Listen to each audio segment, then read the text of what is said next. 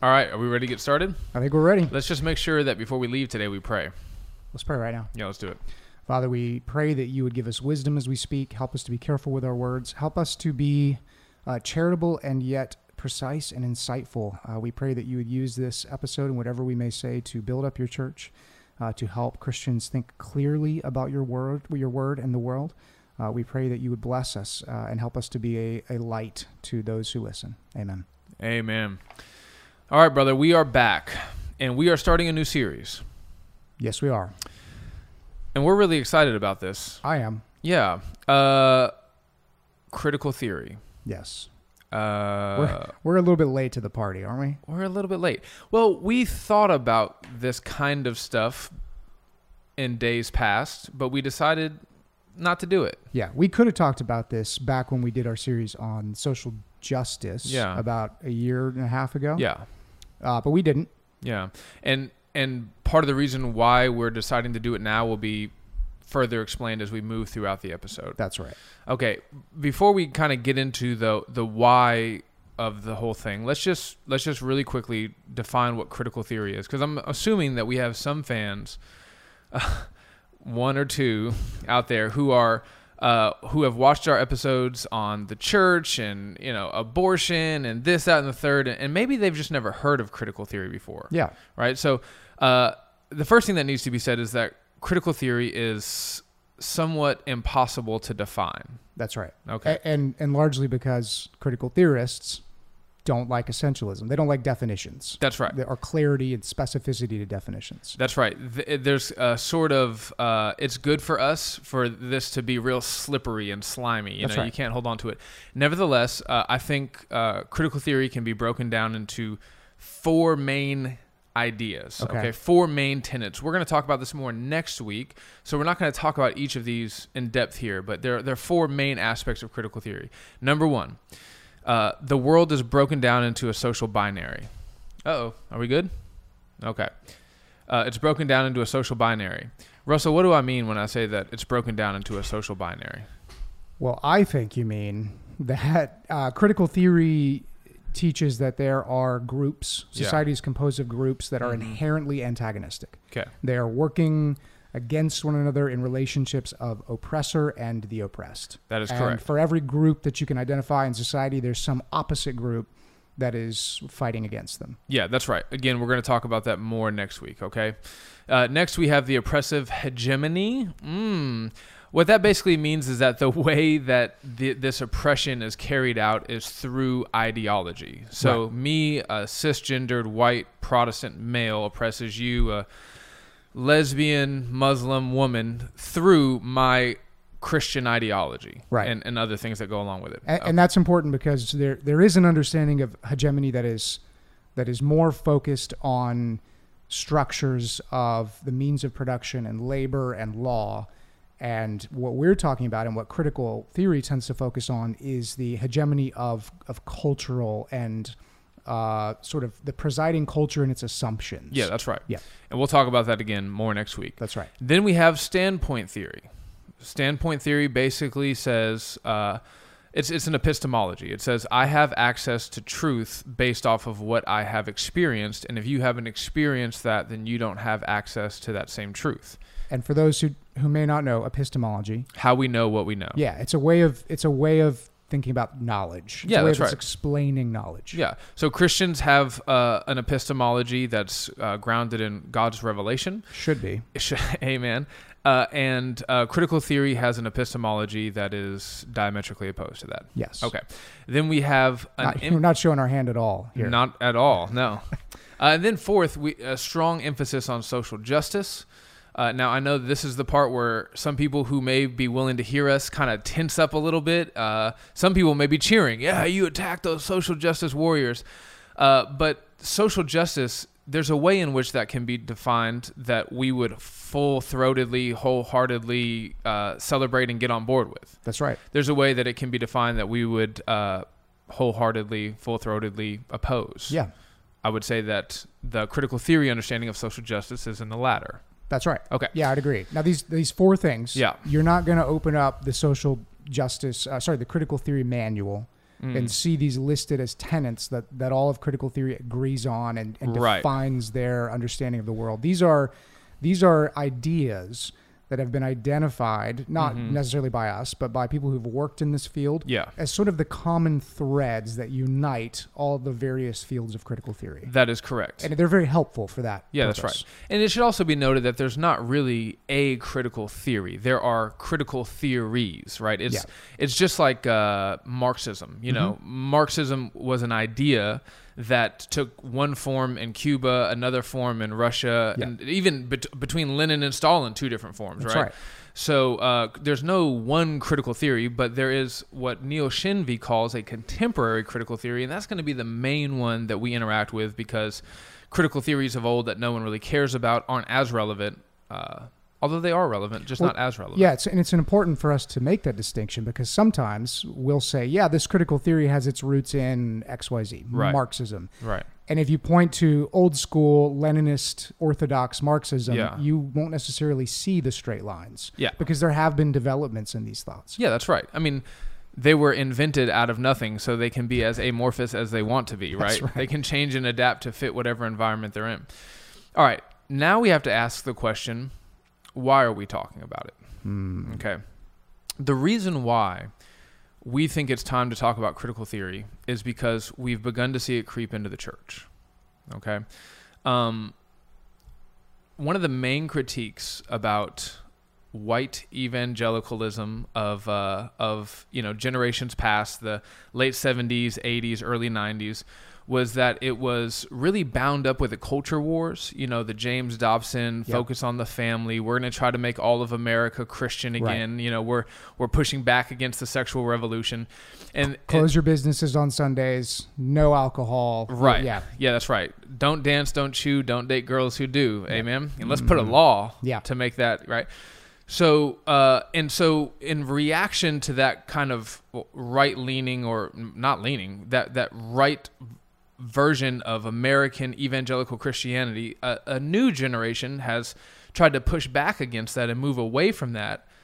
But we think that there's kind of been an overreaction. And in the same way that like right politics infiltrated the porous walls of the church in generations past, we think the same thing is kind of happening from a left politics side this time. Yeah.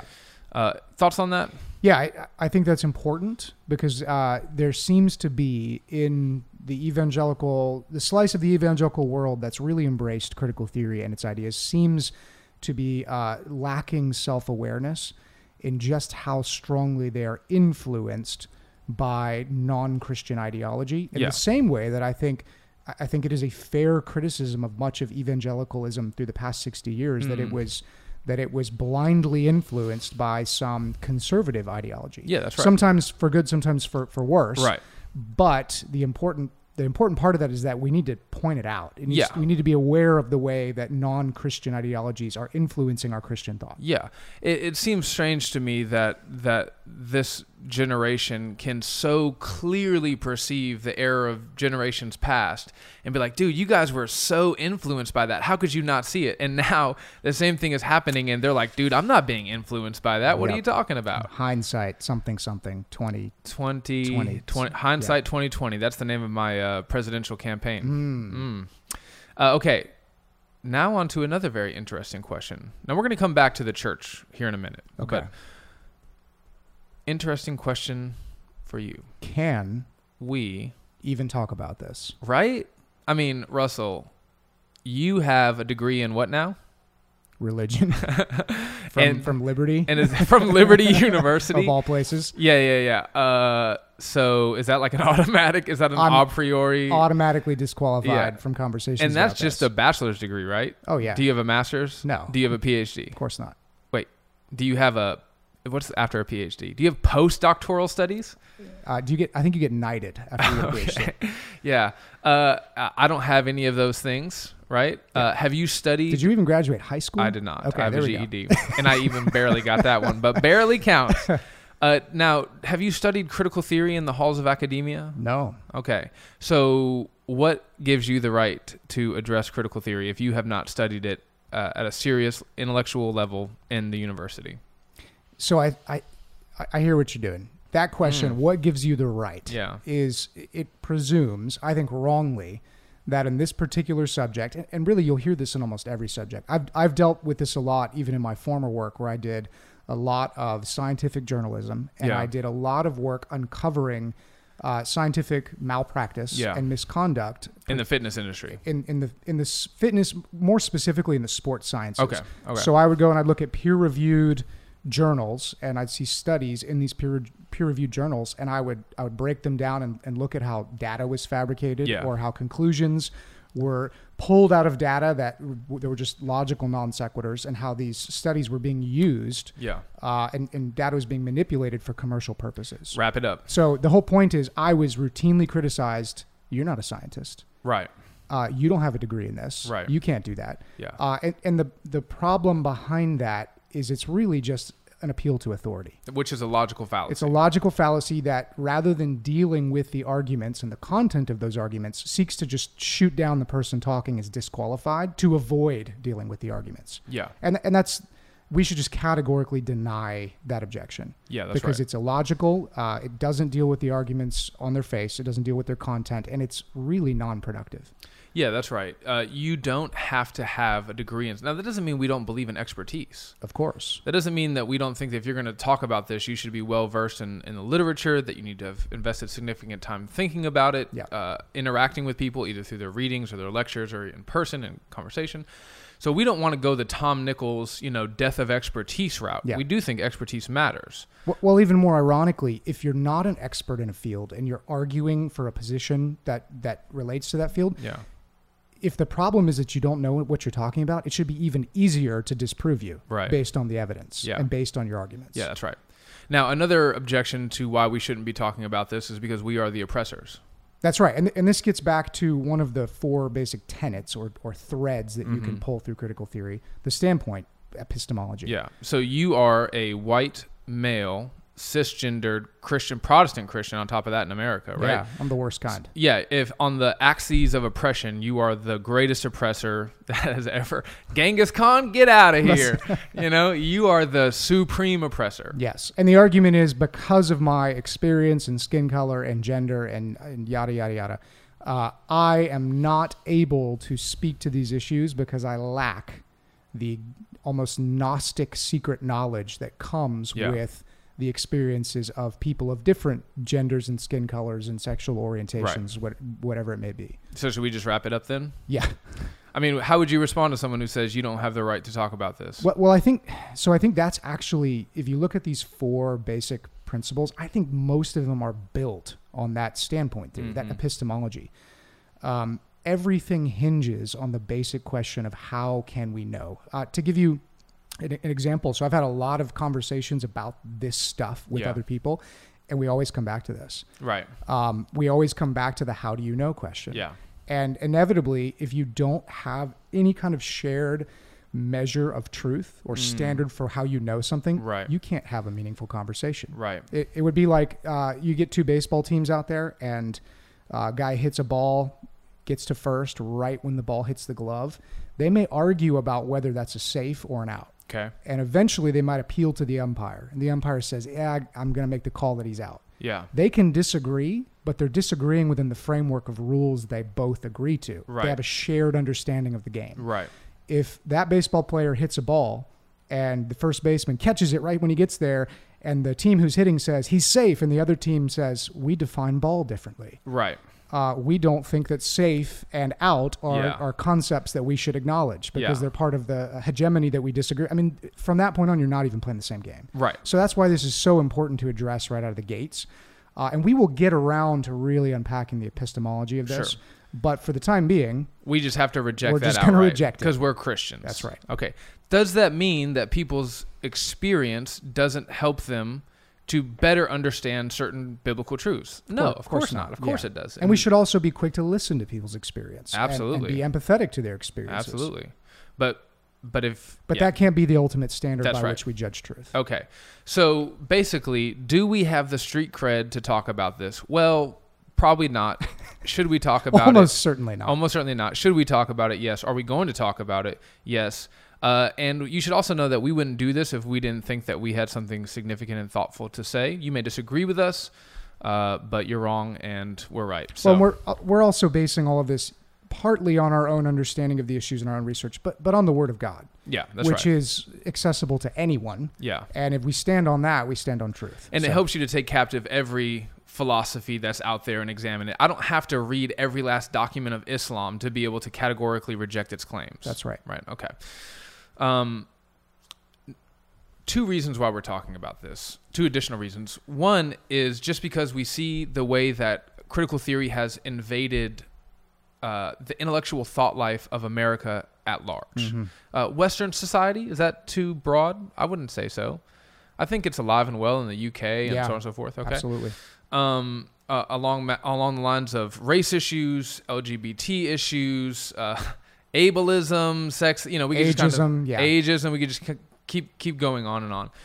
You can see this in a number of different ways. So, for example, the New York Times 1619 Project is revisionist history. Now, there's some good things in there. They say some good things, just like with a lot of bad stuff. Some of it is good. They help you see things that you didn't see before. Yeah. It's kind of like N.T. Wright. Mm-hmm. When N.T. Wright talks about the kingdom of God, he really helps you see some things that evangelicals haven't really done the best job of seeing. Yeah. But then he takes it and goes crazy with it. Mm-hmm. And you're like, okay, well, I can't, So the 1619 Project, there's some good stuff, some good history in there, but a lot of it is revisionist history, where they reinterpret the history of America through the critical racial theory lens. Right. Okay, that's just one example, but that's a secular example. That's a secular example, yeah. and that curriculum has now been accepted in over 3,000 public school districts. Right.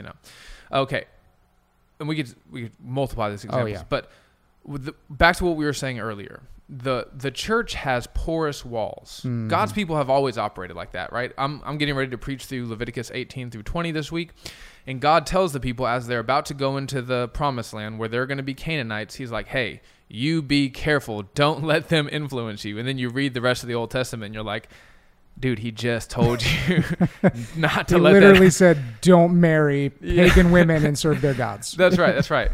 And so you have to understand that every church and every age is going to be vulnerable, susceptible to the various sins and godless philosophies alive and well in that age. Yeah. And we just have to be cognizant. We have to be aware of it. And what we would say is that, especially over the last 5 years, critical theory, the worldview that is critical theory and the ideologies that go along with it, have permeated the walls of the church. Yeah. So, examples of this, because the reason why I just want to bring up some examples is because a lot of people who are not necessarily for critical theory, but who are arguing about the kinds of things that critical theorists argue about, race issues, LGBT issues, they would say that we're kind of being McCarthyists. Yeah. That we're like sniffing out communists, right? We're trying to sniff out critical theorists. And they would say, don't be ridiculous. Critical theory hasn't invaded evangelicalism. It's not a threat. And which may have sounded really reasonable 2 years ago. Even 2 years ago. But I think the people who were prophesying 2 years ago and saying that it was, I think that they have been proven to be right. I think so. So just a couple of examples. The way that Christians have accepted new definitions of words. Yeah. Racism has pretty much always been defined one way. Now it has come to take on a critical theory definition. We're going to talk about that for an entire episode. Yep. But it's not just race. That's, again, just an easy example. Redefined words and also just new words, new language. So white privilege. Yeah. Or even the new use of language. Yes. Like the 1984 Orwell, bad means good, good means bad thing. Okay. We just read a recent article by a brother that we know and love and trust, who is a faithful brother and pastor. And one of the things that he said in this article, as he was talking about some complaints that he had with a certain branch of evangelicalism, was some of the language that he used was about financial, socioeconomic equality. Yes. Right. And we just saw, okay, well, that kind of makes us think along those lines. Absolutely. Okay. But there's some more like that. Those are just kind of like amorphous. Right. But here are like some concrete examples. During her talk at the Sparrow Conference, Ekameni Uwan, and sister, I doubt you would ever see this, but I'm sorry if I mispronounced your name. She recommended 4 resources to help people think better about race, to help women think better about race, including D'Angelo's white fragility. And D'Angelo is a through and through critical theorist. And in that talk, she said things like whiteness is wicked. Now, what she means there by whiteness is actually a historical phenomenon. Yeah. She means like white supremacy. Yeah, white supremacy, which was in many ways in America institutionalized. It was part of our structure. Yes. Okay. For a long time. But then, like, she went on to tweet afterwards that the Sparrow Conference was a racist space, that it was a racist organization. And she even said that entering into these spaces was, quote, very dangerous because it put her life on the line. Yes. Okay. Another example, after Tim Keller, who, you know, we're Baptists. We don't love and agree with everything Tim Keller says, but we love Tim Keller. He's awesome. He's helpful in a lot of ways. You're a precept guy. You've seen him. Preaches the gospel. Yeah. After he had an article where I thought, did a pretty good job of making a case for why, like, yeah, Christians shouldn't be all Republican, all Democrat, all conservative, all liberal, right? He was trying to strike a balance there. One author responded by saying, quote, Tim Keller has no authority to teach on justice. None.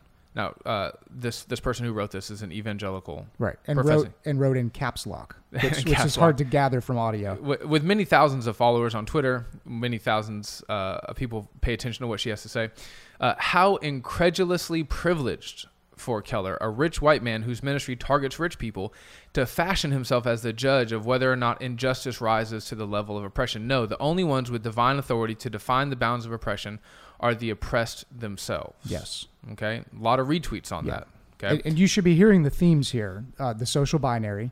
Yeah. It's us versus them. It's group versus group. The oppressive hegemony. Yep. You are part of the ruling class, the Yep. oppressing class, and then therefore standpoint theory, you can't be right. That's right. You don't know my experience. My version of the truth is superior to yours because of my experience. That's right. And then the emphasis on activism as the means to resolve this. Absolutely.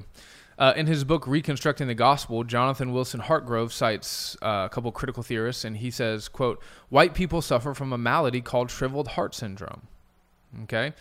And we could just keep going on and on. I mean, there's examples of a professing evangelical talking about Christ being our black mother, wanting to dive deeper into an intersectional, which is the expression of critical theory when you're trying to put people on the axis of oppression. Intersectional exploration that examines both God's blackness and femaleness on the cross. And brother, these are just examples that we got from Neil Shenvi. They're good, easy, prominent examples, but they could be multiplied 1,000 times. You could open up Twitter right now, yeah, and scroll once and find another one. You could, yeah, that's right.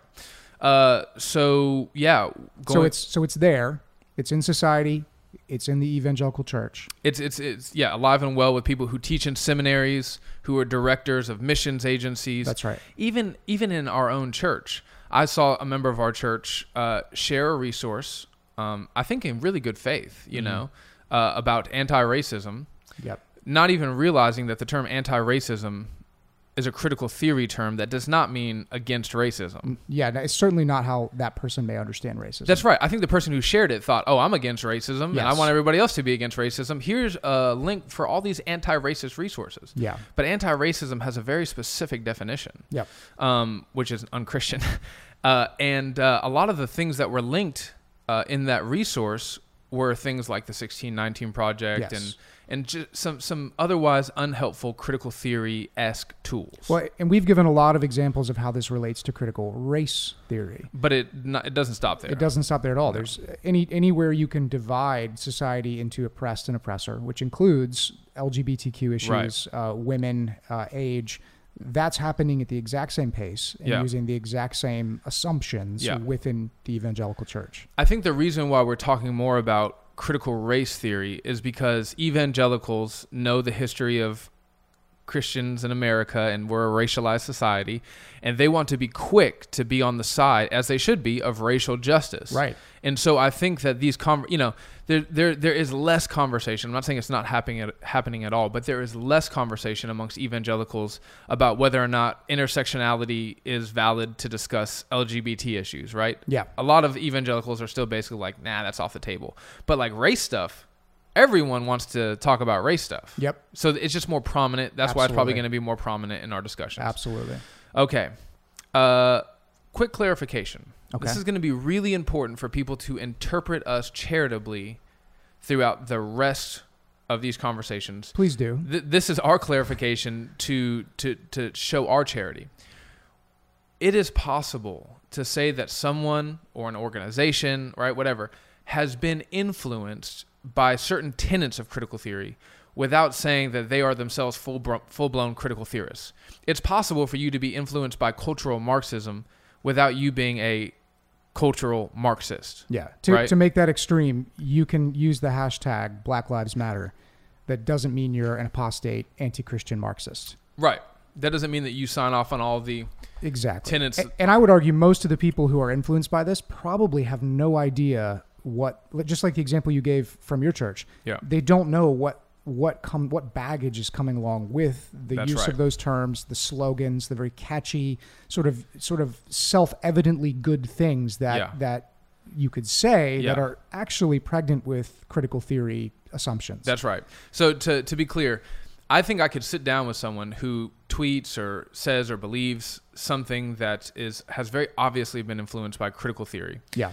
I could sit down with them and say, here are the 4 tenets of critical theory, and I could kind of walk them through it. And I think if I were to say, do you believe this or reject it? They would say, oh, I reject that. So I interviewed probably 12 people on some of these concepts, particularly related to systemic racism. Okay. And when I gave them the critical theory definition of systemic racism right out of the gate to make sure we were on the same page, about a third of them said, oh, no, I don't believe in that. Right. They just had their own definition based on their own sort of assumption about what those terms meant. That's right, yeah. So you can accept some of those tenets, you can be influenced by some of those tenets, and not be an out-and-out Marxist. So we're not out to just get everybody. That's right, yeah, that's right. We want to be charitable. We want to understand that we've been influenced by ideologies that we may not understand, and it's possible that you have too, okay? And hopefully the Lord is kind to reveal it to us as he reveals it to you. Finally, let's just talk about how the series is going to go. We're gonna do the people a favor and tell them what to expect. This is very unlike us. So this week we're kind of survey of the landscape. What's happening? Why are we talking about it? Should we talk about it? Are we equipped to talk about it? Next week we're gonna just give our definition of critical theory, where we're gonna take those first 4 points and we're gonna walk through them more in depth. Will Stevenson is gonna join us for that episode, but he's sitting in here right now. Will, hello. Say hi. Hi. Poke your head in front of that camera. How long have you been there? No, don't do it. You've been here the whole time? The whole time. Okay. Yeah, we found a teenager who has studied this stuff in depth. No, I'm just kidding.